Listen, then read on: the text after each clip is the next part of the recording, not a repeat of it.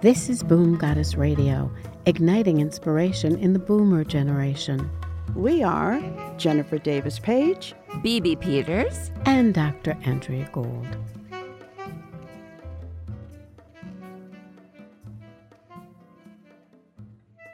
In this episode, we talk to Dr. Greg Petersburg, a most fascinating doctor with an amazing theme around the idea of proactive aging. Of course, what does proactive aging mean to all of us? And have you ever wondered about the best ways to take care of yourself and remain as healthy and vibrant as possible? What is the magic formula for aligning your body and mind and staying vital? And most important, does it work the same way for everyone?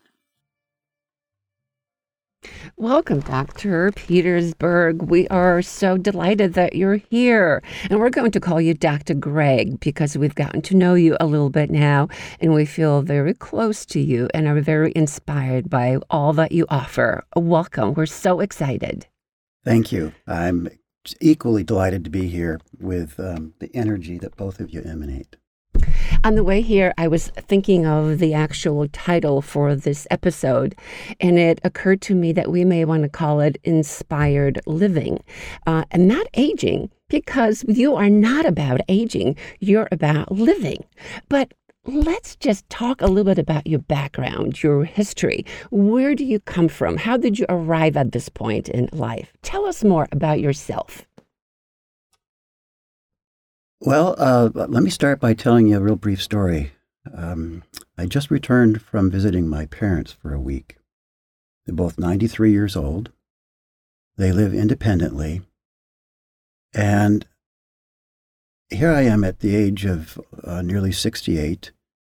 And one would think that you should know it by now, that you should have it together. And the week I spend with my parents always reminds me that there's more to learn. There's more out of life.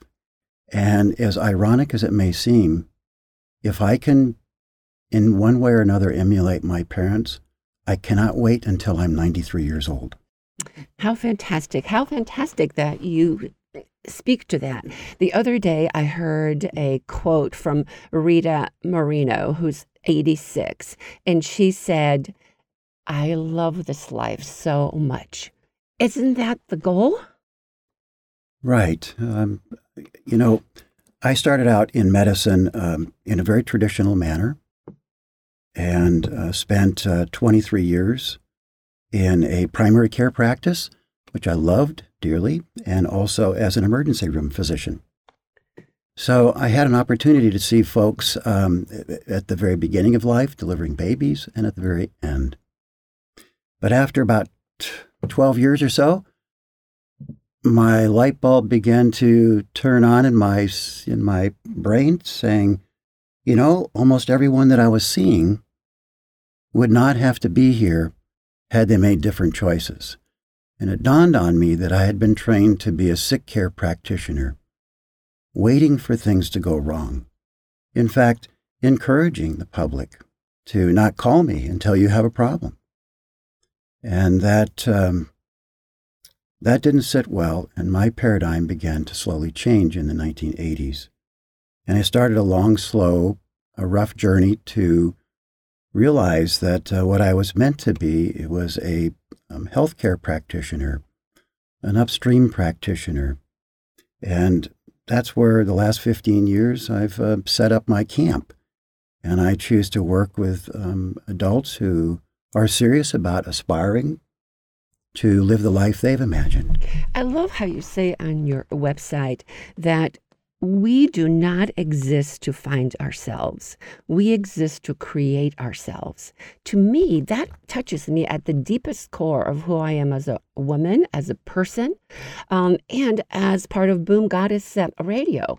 It's about creating all the time. That's what we talk about all the time, right? That's what we're about, and we were so excited when we sat and spoke with you about the role of creating, of aspiration in terms of creating our destiny, our health destiny, as you call it.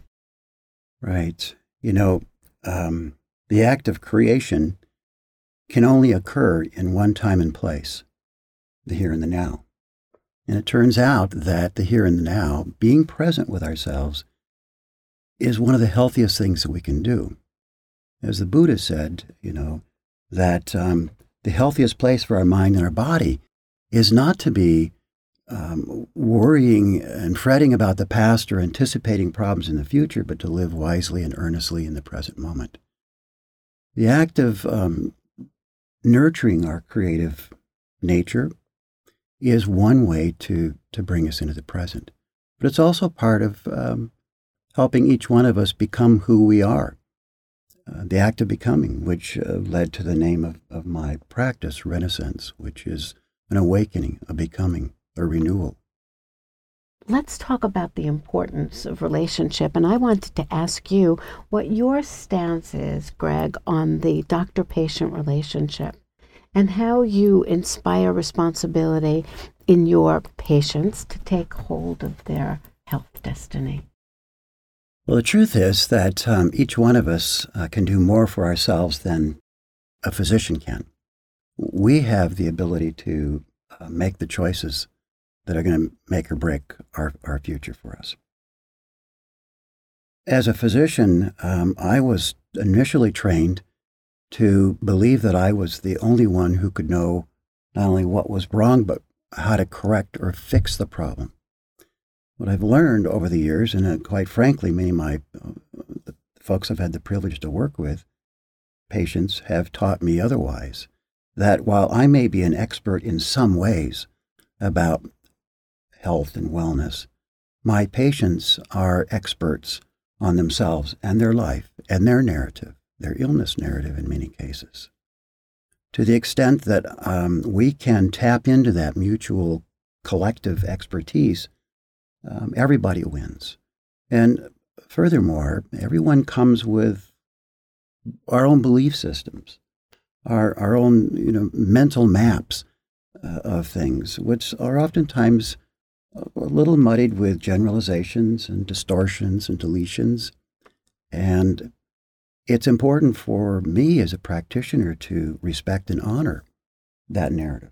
Although in some cases, my job might be as a guide to help them to perhaps rewrite their story so that it has a better ending. The old saying that we can't go back and make a new beginning, but we can begin today to make a new ending. When you meet someone for the first time, when they come to see you for their initial contact with you, how is it that you create the atmosphere that would lead to the patient or the person taking responsibility and being able to acknowledge just what you say and what you believe about the power being within that client or that patient? Well, that's an interesting question. And to answer that, let me go back about 15, 16 years. When I decided I needed to move from downstream to upstream, I knew that everything had to change. And one of those changes was to, in a sense, invite the patient to tell me how my business should be designed and operate. So if I took a magic wand and said, what would a patient want when they pick up the phone, they would prefer to talk directly to the person that they're hoping to speak with, the physician, not a receptionist. When they walk into the facility, they don't want to sit for 32 minutes. They would like to be greeted and seen that moment. When they're in the room with their practitioner, they don't want that time to end at 12 minutes or after the first complaint's ended. They want to be able to tell the doctor, "Doctor, sit down. I'm not finished yet." And when you go through that whole list, it's a pretty long one, by the way. It makes a very, very strong point about everything that you thought you knew about practicing medicine was part of the problem. And that had to change. So there is no waiting room because there's no wait. My patients know ahead of time that the length of our time together is entirely up to them. We set out on a mutual agenda. What's on your table today? Medicine by the language we use limits it. We talk about the, quote, chief complaint, which means one thing. So the old, it's kind of a sad joke, but if a doctor would really like to kind of indirectly know what those other issues are, because most people come with 2 or 3, is you stand up and you put your hand on the doorknob like you're leaving, and then the patient says, by the way, there's 2 or 3 other things I want to talk about. And then we say, oh, well, maybe better make another appointment. That's what happens. That is personally what I have experienced myself. And sometimes you go in with more than 1 or 2, maybe 3, 5, or 7, and they're not all huge things, but you want to have the opportunity to speak with the individual who's helping you to understand the whole picture. But if it's only top 3 things, well, we didn't even get to number 4 yet. And they're all interrelated. Of course. And so Dr. Gregg is talking about creating an atmosphere. A space, right? It's Right. like just giving this person a space. Here's the room. Here's for you. Here's the space. It's so amazing. So that's one of the things that you do in your practice. And I'm such a list person, I just want to get, okay, what are the 4 things that we can be doing right now to stay to be proactively aging, to be youthful? And then we can just kind of delve into them. But what are the top 4 things? Oh, let's think about that. And let's have our listeners be thinking about that. Oh, fantastic. While they pour themselves a cold drink. Yes. Or hold a warm cup of something delicious, and we'll be back. Perfect.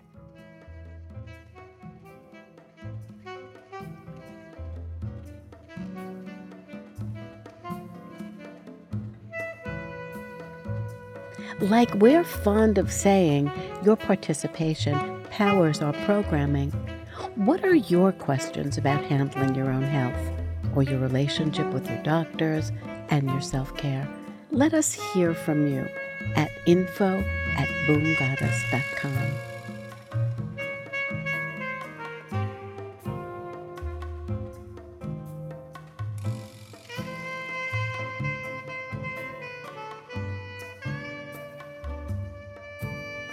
We're back with Dr. Gregg Petersburg, and we're talking about the concept of proactive aging and lists of things that we can do right now to stay healthy, strong, vital. But Dr. Gregg, can you just begin a little bit about the concept of proactive aging? How would you define that? Well, somebody said once a long time ago that we don't grow old, but when we stop growing, we become old. And I think it really summarizes to Yes. a large degree what it's all about. Is it's always making a commitment. If there's one word I guess I could use, it would be commitment, a promise. Today, I'm going to make a choice about my breakfast. I'm going to make a choice about how I relate to people, or the sleep, or the food, or the physical activity I do. It's a promise that we make to ourselves. Consciously, on the conscious level. I think that's a requirement before anything else. But to make that commitment, also I think there's some underlying elements too, and that's to have hope. And unfortunately, the traditional medical system, the way in which we're given hope is that we believe that there's going to be a pill. I'm hopeful that science will come up with a cure, a pill. What if Pfizer or Upjohn or Wyeth announced that they had a vaccine that could prevent 90% of all heart attacks? Would you get one? Yes. Yeah. But the sad truth is 90% of all heart attacks never have to happen in the first place. Wow. We don't require. Wow. Vaccines are not required. It's the choice. It's the commitment that we make to ourselves. One of the things that comes up for me when you talk about that, and when we talk about that, is that most of us would prefer to have control over how our health journey plays out. We would prefer it. And I think that we've ushered in a period of lots of talk about food and lots of talk about exercise. And boils down to many times people having the vision to know how to shift their habits, change their beliefs, take baby steps. So if patients, if individuals prefer to have control, what's the resistance about? Why is the authority so easily given over to the historical doctor-patient relationship in terms of the authority piece? Dr. Andrea, you may actually be in as good a position to answer that as anyone. What I see, the term is used, it's called ambivalence. And ambivalence is a state where I want to change. I want to quit smoking. I know that it's going to be better for my heart. I know that I'll be able to breathe better. But you know what? That cigarette calms my nerves.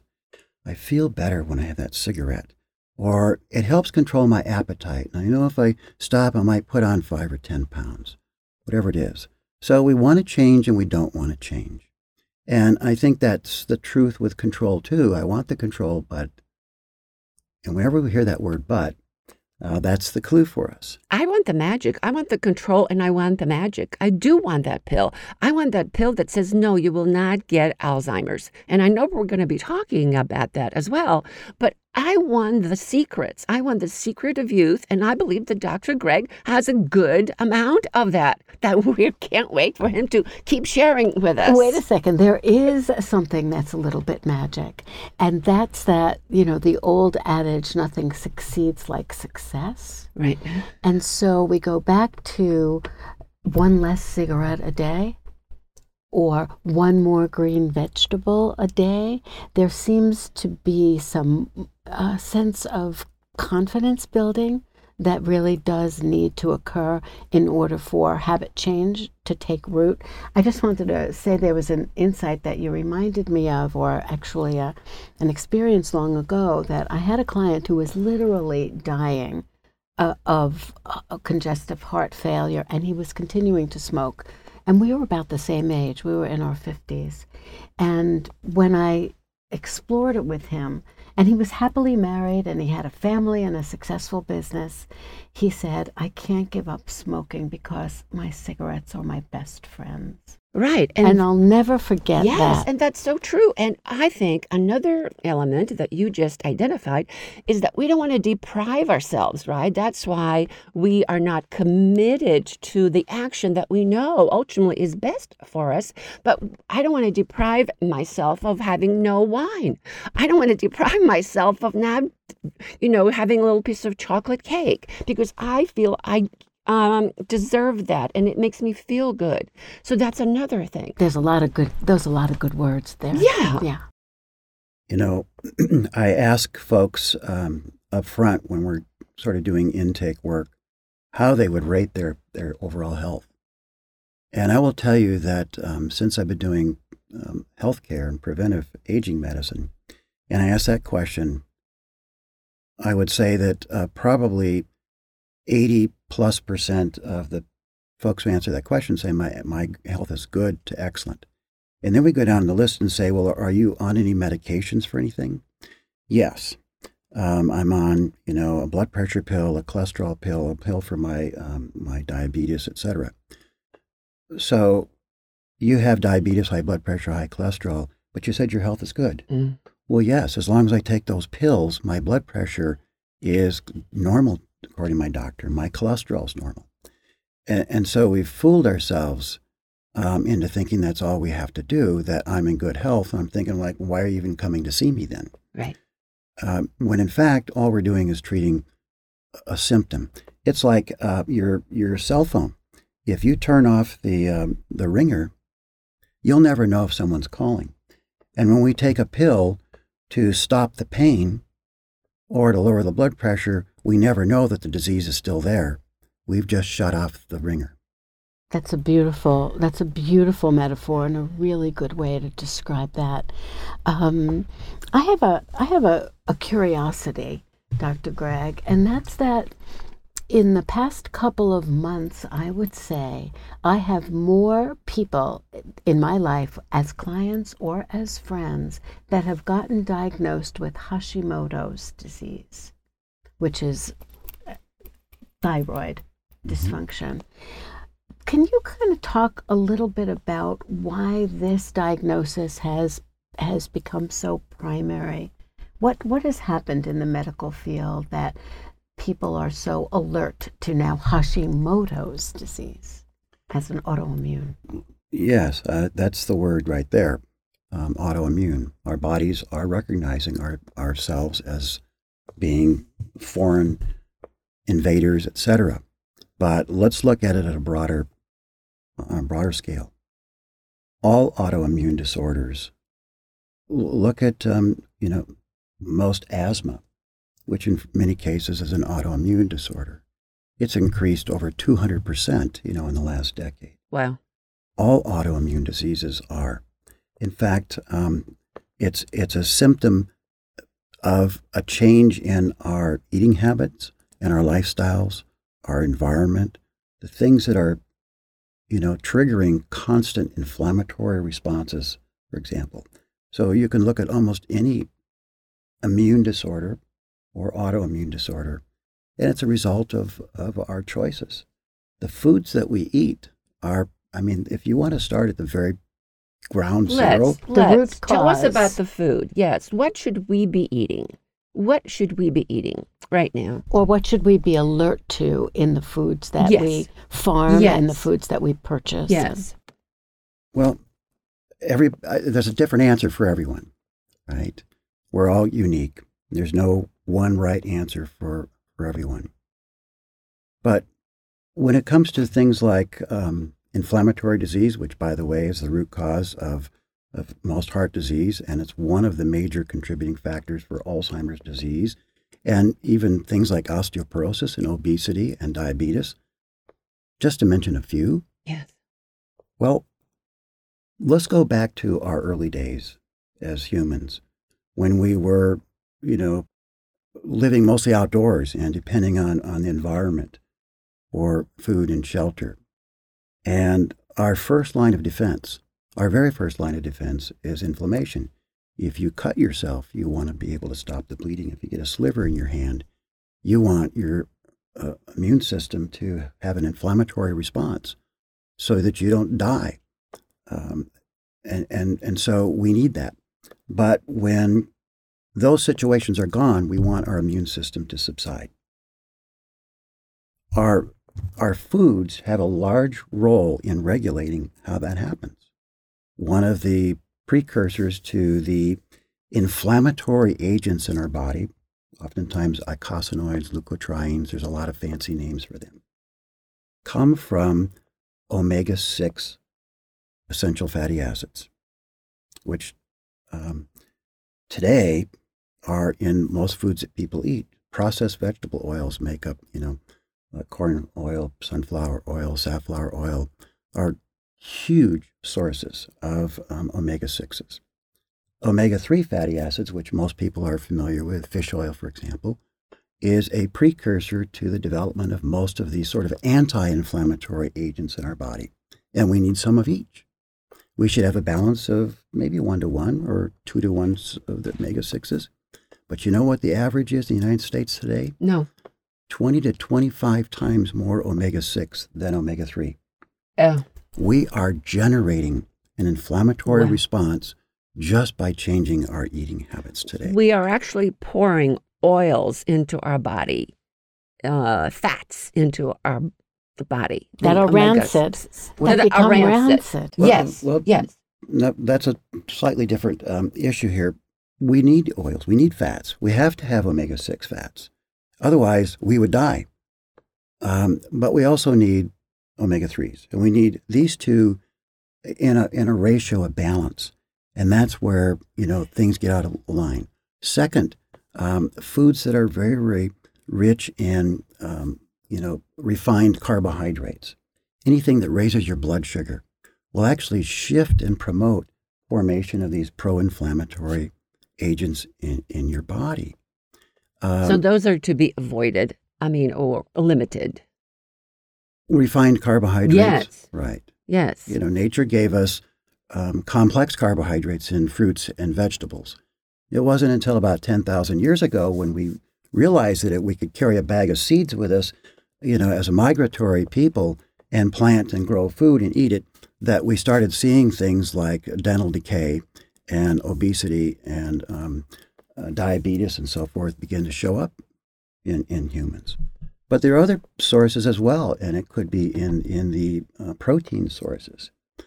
Back when I was a young boy in the early 50s, my grandfather up in northern Wisconsin had a farm, and he had cows and pigs and chickens, and they were all grass-fed, and they were all organic, and they were all free-range. And he died at the age of 99 as a healthy, vital guy. But today, that same beef and those chickens are now grain-fed. They're given antibiotics and hormones, but the grains themselves are causing those food sources to be rich in something called arachidonic acid, which makes us inflamed. Talking about the agents, what else is involved in proactive aging? And of course, making food choices is always the thing that we first start speaking about because we can be in somewhat control. But here's another place that we can be in control, and that's in terms of renewing ourselves on a daily basis or on a nightly basis. Can you tell us a little bit about your perspective there? You mean sleep.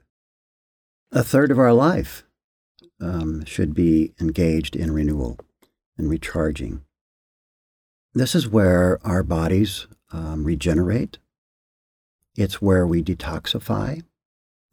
It's where we secrete hormones. It's, in fact, I know you're maybe going to ask about things like Alzheimer's. A good night's sleep is an important, a very, very crucial role in preventing Alzheimer's disease. Excellent to know. Tragically, we're in a time where sleep is a result of a pill that we take at night. And what that does is it alters some of our sleep cycles that are crucial for renewal, particularly stage 4 sleep, where we're doing some cell regeneration and hormone secretion, in many cases gets blocked or doesn't occur in a natural healing format. So, learning to change our habits of our sleep time, our wake time. Electricity is one of the reasons that we've screwed ourselves up, because we're no longer going to bed with the sun and getting up with the sun like my grandfather did on the farm. Now we have electric lights and TVs and smartphones that keep us up to all hours and don't allow us to shut down, don't allow our pituitary gland to even produce melatonin, which is, as you know, one of the agents that we need, a hormone for sleep, because our eyeballs are connected through our nerves to the pituitary gland and inhibit that process. So then we end up finding ourselves taking melatonin, thinking that maybe that will help us to sleep. And by the way, melatonin is the most important antioxidant for your brain, because it's the only one that really crosses the blood-brain barrier. So it's not just for sleep, it's to actually protect your brain from oxidative damage, DNA damage, and all the other nasty things that occur. And what is that available? What do we find melatonin in? Well, your body produces it naturally. And that's what you really want to focus on. So, before you go to bed, you don't want to be having those bright lights glaring in your eyes, right? You want to have some calming downtime in there. Have your sleep chamber non-distracting for yourself. Create that dark environment. It should be for sleep or intimacy, but not for, sitting in bed with your smartphone and looking at the news that's going to stress you out anyway. Have a similar wake-up time, similar sleep time. When we goof up our circadian cycle by all hours of up and down, awake and asleep, we're not going to be able to regenerate. I really want to make a comment about that connection between the eyes and the pituitary gland and the production of melatonin. That I really think that if people understood that calming the eyes is so key to creating a pre-existing or a pro-rest or a pro-sleep cycle, that we might find more willingness to comply with that, because even taking it out of the eyes and into the melatonin can sometimes kind of trigger people to want a melatonin pill, or melatonin mindset. But the kind of melatonin that's produced by quieting the nervous system in the ways that you're suggesting, in terms of the complete darkness, the non-distracting, the hour or two before one intends to go to sleep, those are critical times in terms of brain health. Right. Well, I do want to get to the topic of Alzheimer's. It is so important, and it's on all of our minds and everyone's mind. And then I want to hold number 3 and 4 and more secrets to staying young and proactive aging for the seminar that we'll be talking about in just a little bit, where Dr. Greg will be one of the power panelists. So let's talk about Alzheimer's. Tell us, Dr. Greg, what are the newest findings? What should we be alert to? How do we prevent it from happening? Bibi, can I ask you a question? You may. Why do you care? Oh, because I don't want to get it. Why? I don't want to find myself in that state to where I'm semi-consciously aware of what's happening in my life. I want to be fully present at all times, or not present. So never mind if your body's in great shape, but if you're not able to be engaged or connected to the world, what's the point? Right. And you're right. Right. Surveys show that that adults over 50, the greatest fear that we have health-wise in the United States is losing your mind. Now, there are many forms of dementia, and Alzheimer's being the most common one, the most prevalent. Currently in the United States, there are 5.7 million adults with Alzheimer's. Wow. Within the next 20 years, that number is projected to hit $14 million. 14 million people. Mm-hmm. 14 million people, Mm-hmm. Thank you. We're spending $277 billion right now treating it. In 20 years, it's going to be $1.1 trillion. So any, quote, healthcare, which actually is a sick care system, will fall apart under that. It's also a completely fatal disease. There's no cure for it. In fact, there's no real treatment for Alzheimer's disease. All the research that's been done to date on Alzheimer's has been trying to eliminate some things in brain tissue, beta amyloid plaque, neurofibrillate tangles, things that are sort of strangulating our neurons, the brain cells. And we've been trying to find ways to get rid of it. But the most current research is suggesting that those things that are showing up in the brain were actually a protective response that the brain was putting into our system in response to the true causes. And we believe now that there are sort of 3 general categories of causative relationships with Alzheimer's. The first being one we've already touched on, and that's inflammation. Inflammation that can come from either dietary changes or from chronic stress, which increases inflammation, or from chronic infections like gingivitis, periodontal disease, peptic ulcer disease, other organisms that are overtaking our system, or imbalances in the bacteria that reside in our gut, which are part of our, in fact, 80% of our immune system is regulated by our, quote, microbiome.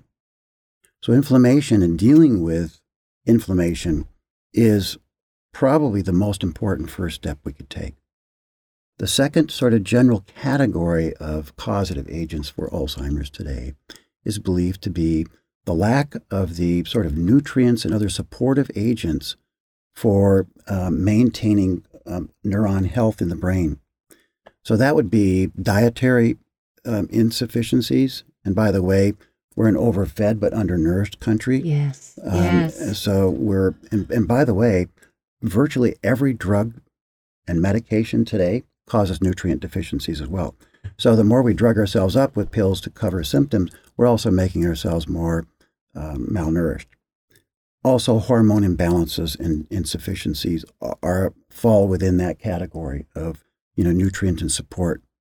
And the third would be, and maybe not as common yet, but that would be toxins like mercury and lead and other toxic agents that can cause that protective response to occur. So I'm pretty sure that continuing to struggle to find a drug that eliminates beta amyloid will not be a successful venture, and has not paid off at all. The secret is prevention. Is prevention. And prevention is, over 90% of all cases of Alzheimer's never had to happen. That's astounding to me. That's like, I have to take a breath when you say that we have that much. And that takes me to what you were saying, Andrea, about control, wanting to control. We have that control, right? But 90% didn't have to happen. And the first piece about that, and I think the piece that could be hopeful for the future, certainly for future generations, because the generation that's coming up into the later ages right now has been a generation exposed to antibiotics, exposed to taking a pill for this, that, and the other thing, is what you just said, and enumerating the root causes, is for us to, at least for starters, to be aware. Yes. And once we're aware, that leads to curiosity. Right. And once we're curious, we can ferret out and make combinations and choose behaviors that can really be proactive in terms of our health. Dr. Gregg, thank you. But before you go, just for a moment, please tell us everywhere we can find you on your website, and you may want to spell the name to us, and anywhere else that our listeners can connect with you. Thank you, Bibi. The website is renaissanceaging.com, and Renaissance is spelled RENASCENCE, aging, AGING.com. My business phone number is 520-229-1900. And we'll be sure to write that out in our show notes, and you can find that in our blog on boomgoddessradio.com. And thank you for joining us. This was very delightful, and for all the inspiration that you have shared with us. Much more to come. Thank you.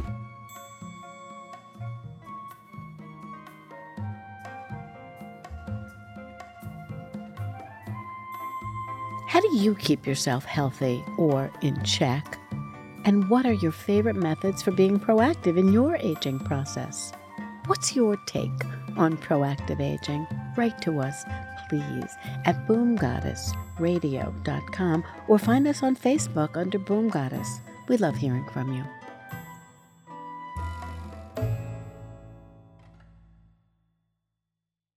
So Dr. Gregg talks a lot about proactive aging, right? That's his main theme. What does it mean to you two ladies? What is proactive aging, Jennifer, to you? Well, that's a very interesting question. Both of my grandmothers lived to be almost 100 years old, and we sometimes wonder why years ago they were so much healthier. But I guess the food was healthier. From everything that I've read, they didn't have the pesticides then that we have now, and the animals were fed very differently than they are now. So there's a lot of factors. And we used to go to sleep as soon as it got dark, and we rose with the sun. When was that, in the 1800s when that happened? Uh-huh. Okay. Yeah. Back in the day. Because, back in the day. Right. Back in the day. Even probably before the invention of penicillin. In those days where it was actually quite different. But we went to sleep with the darkness, and we rose with the sun, and the labor that we did during the day in order to survive took care of exercise. These guys didn't go to the gym. Well, for me, proactive, just the word itself, means that you take some action. Action is taken. So you're aging in a certain way, but it's not letting go and just letting the world or the environment control how you age, but it's really being a participant in that evolution. And right? the word is also the responsibility is Yes. on us. Yes. And that means we think about things before they happen to us. We make associations between our diet and the way we use our body to handle stress and to burn the fuel that we've taken in.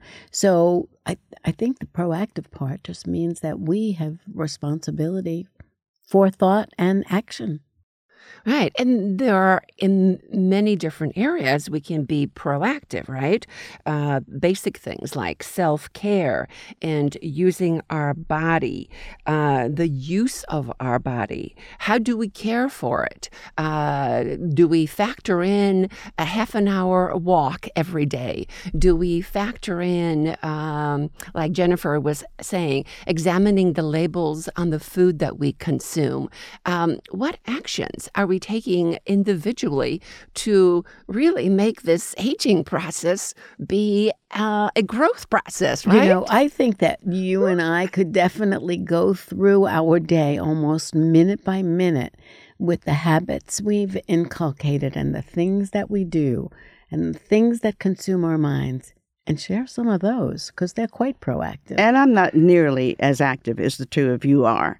I have a treadmill at home, and I try and get on it for 30 minutes a day, 5 days a week. That doesn't always happen. That's your intention. That's my intention. And I know it works. You know, I put great music in my ears, and I know it works. My doctor tells me, go outside, much like you have said, Andrea, to me. That helps me tremendously.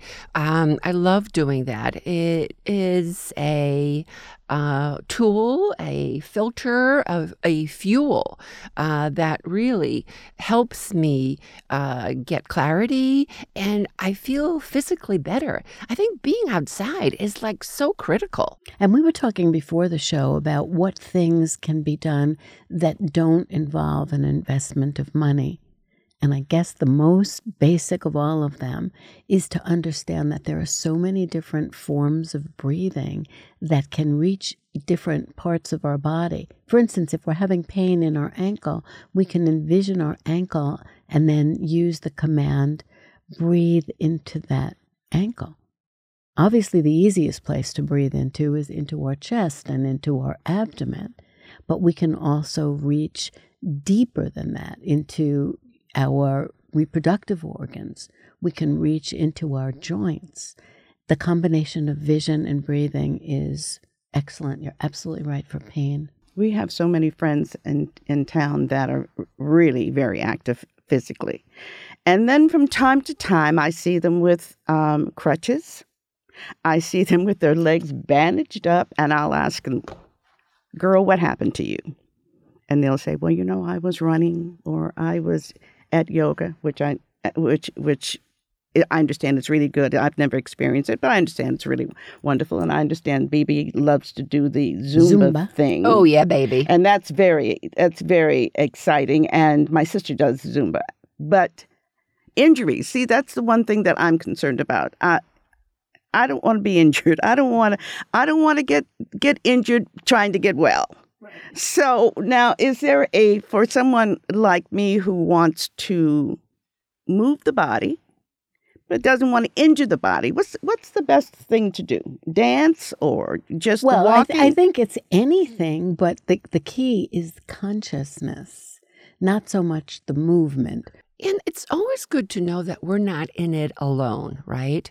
I mean, in addition to our friends and business associates, we also have, in addition to the medical doctors and holistic doctors, there are health coaches that work with people. And I'm so eager to read a note that we received from one of our listeners on that very topic. So, a listener writes, some of my friends are talking to health coaches. What can I expect if I sign up with one? What kinds of things can they help me with? Can they give me medical advice? How are they different from my primary care physician? If I pursue one, will I offend or find myself at odds with my own doctor? Signed, Needing More, Austin, Texas. Dear Needing More, you bring up a really important point. It's important to know that in the past decade, there has risen a great number of educated health coaches. And if you want to talk about expense, they range in expense from maybe $25 a session, possibly all the way up to $200 a session. But the other thing about it is that so many of them, while they're in training, do free health coaching. It's part of the program that they've signed up for.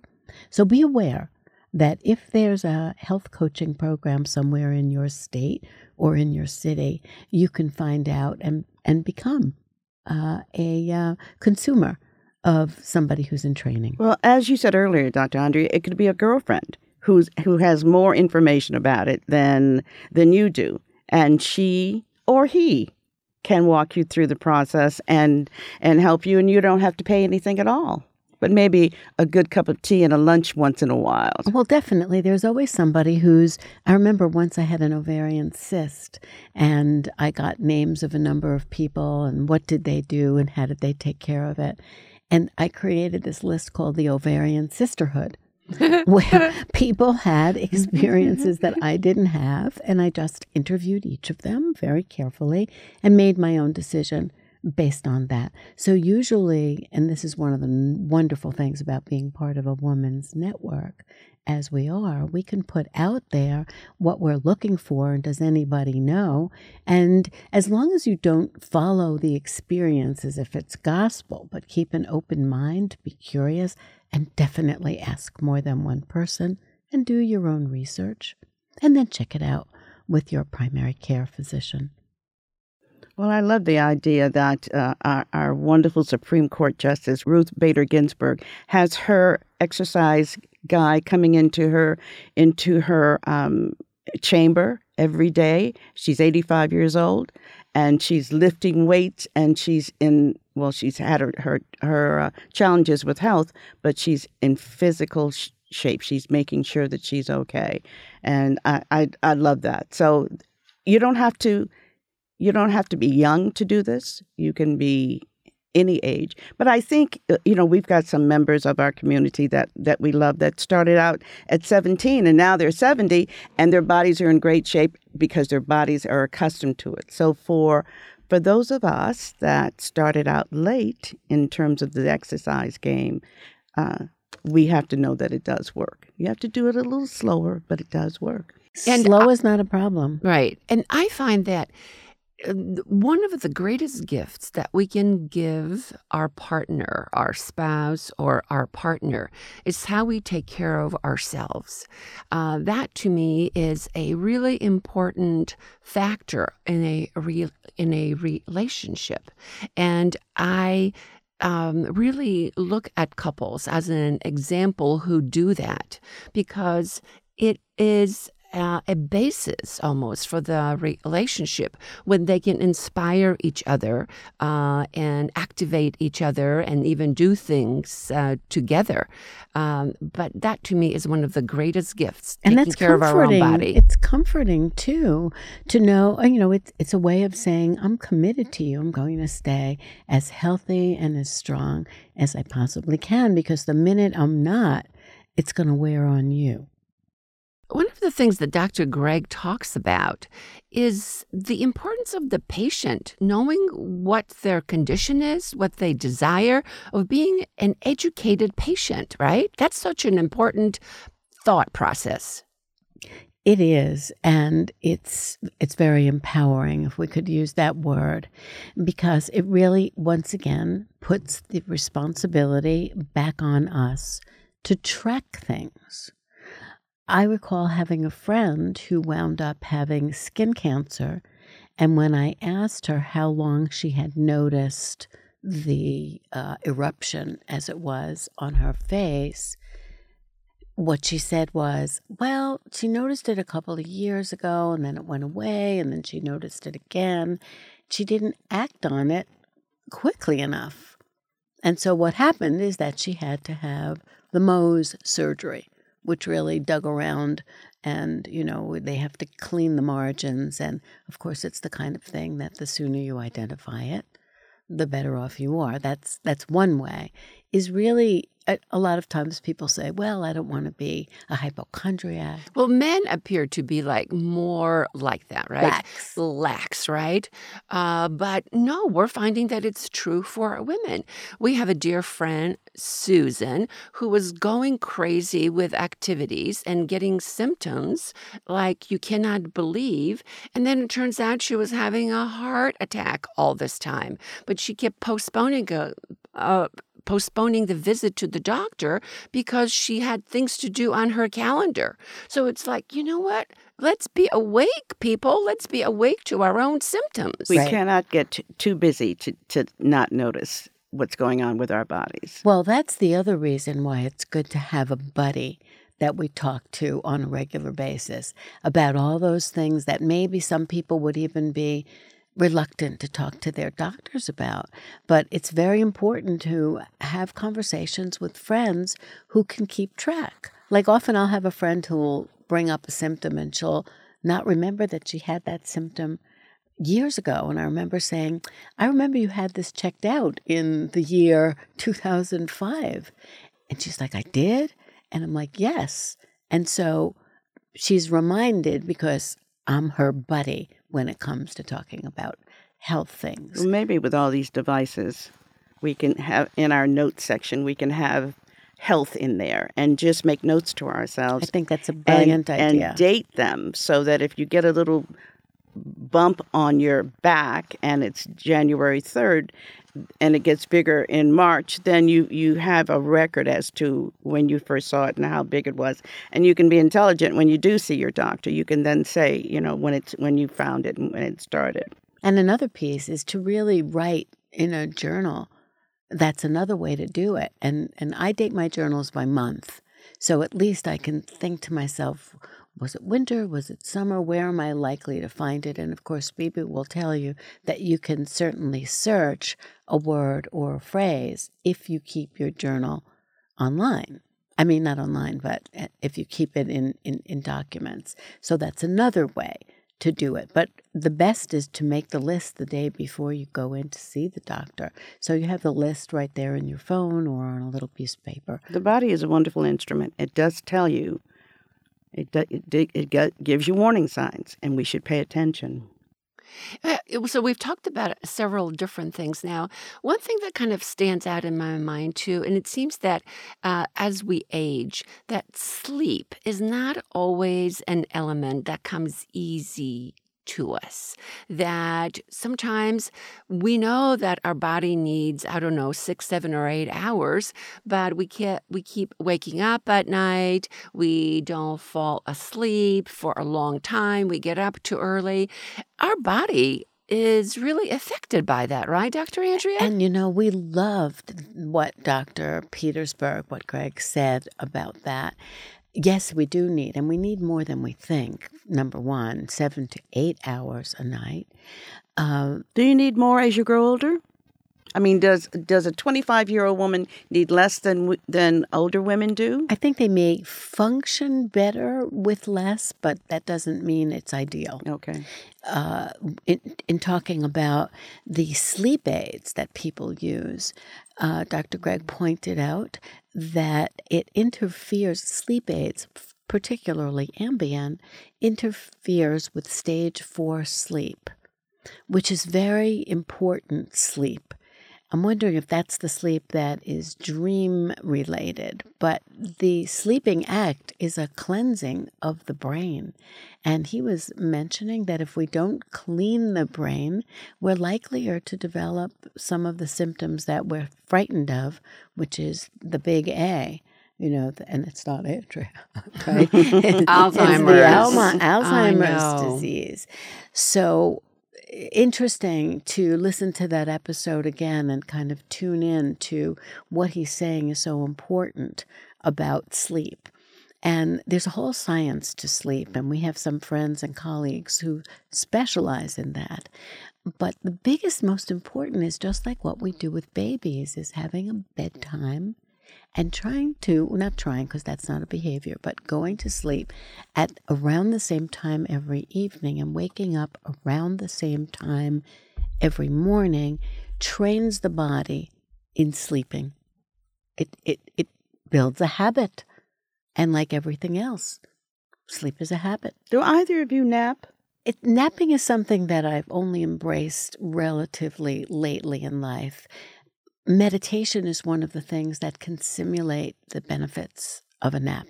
So if we can meditate for 20 minutes in the afternoon, that's a good thing if we can't actually nap and fall asleep. Very often when you meditate, you're quieting the body down so much that you might actually fall asleep for a minute or two. And it's been my experience that that's rejuvenating and renewing.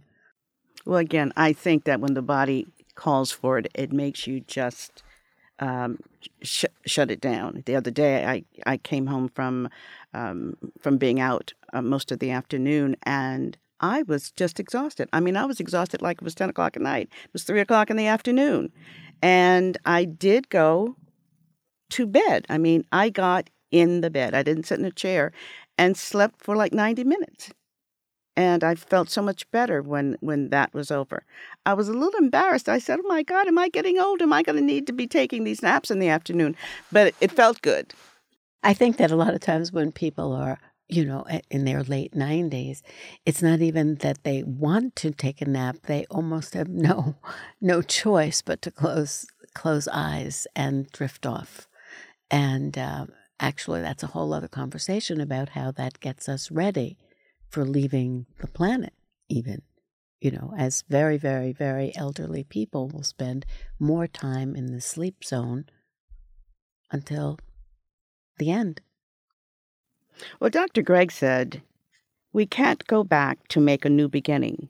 We can begin to make a new ending, which I thought was just a wonderful line, because that tells me that it's never too late to start. It's just never too late to start. On a lighter note, the other day on the news, they talked about a Good Samaritan. He was in South Carolina, and it was a cold, snowy day, and he passed by 2 lovely Girl Scouts who were selling cookies. And he decided that they were just shivering, and he decided that he was going to buy all of their cookies. So he bought 500 boxes or $500 worth of cookies so that the girls could go home. Well, I thought that was such a wonderful story. And then yesterday, I read a story about the gentleman who was the Good Samaritan. And the old expression, no good deed goes unpunished. Well, he was a drug dealer. He bought all of the Girl Scout cookies with drug money. So he's now in jail. But he still helped out the Girl Scouts.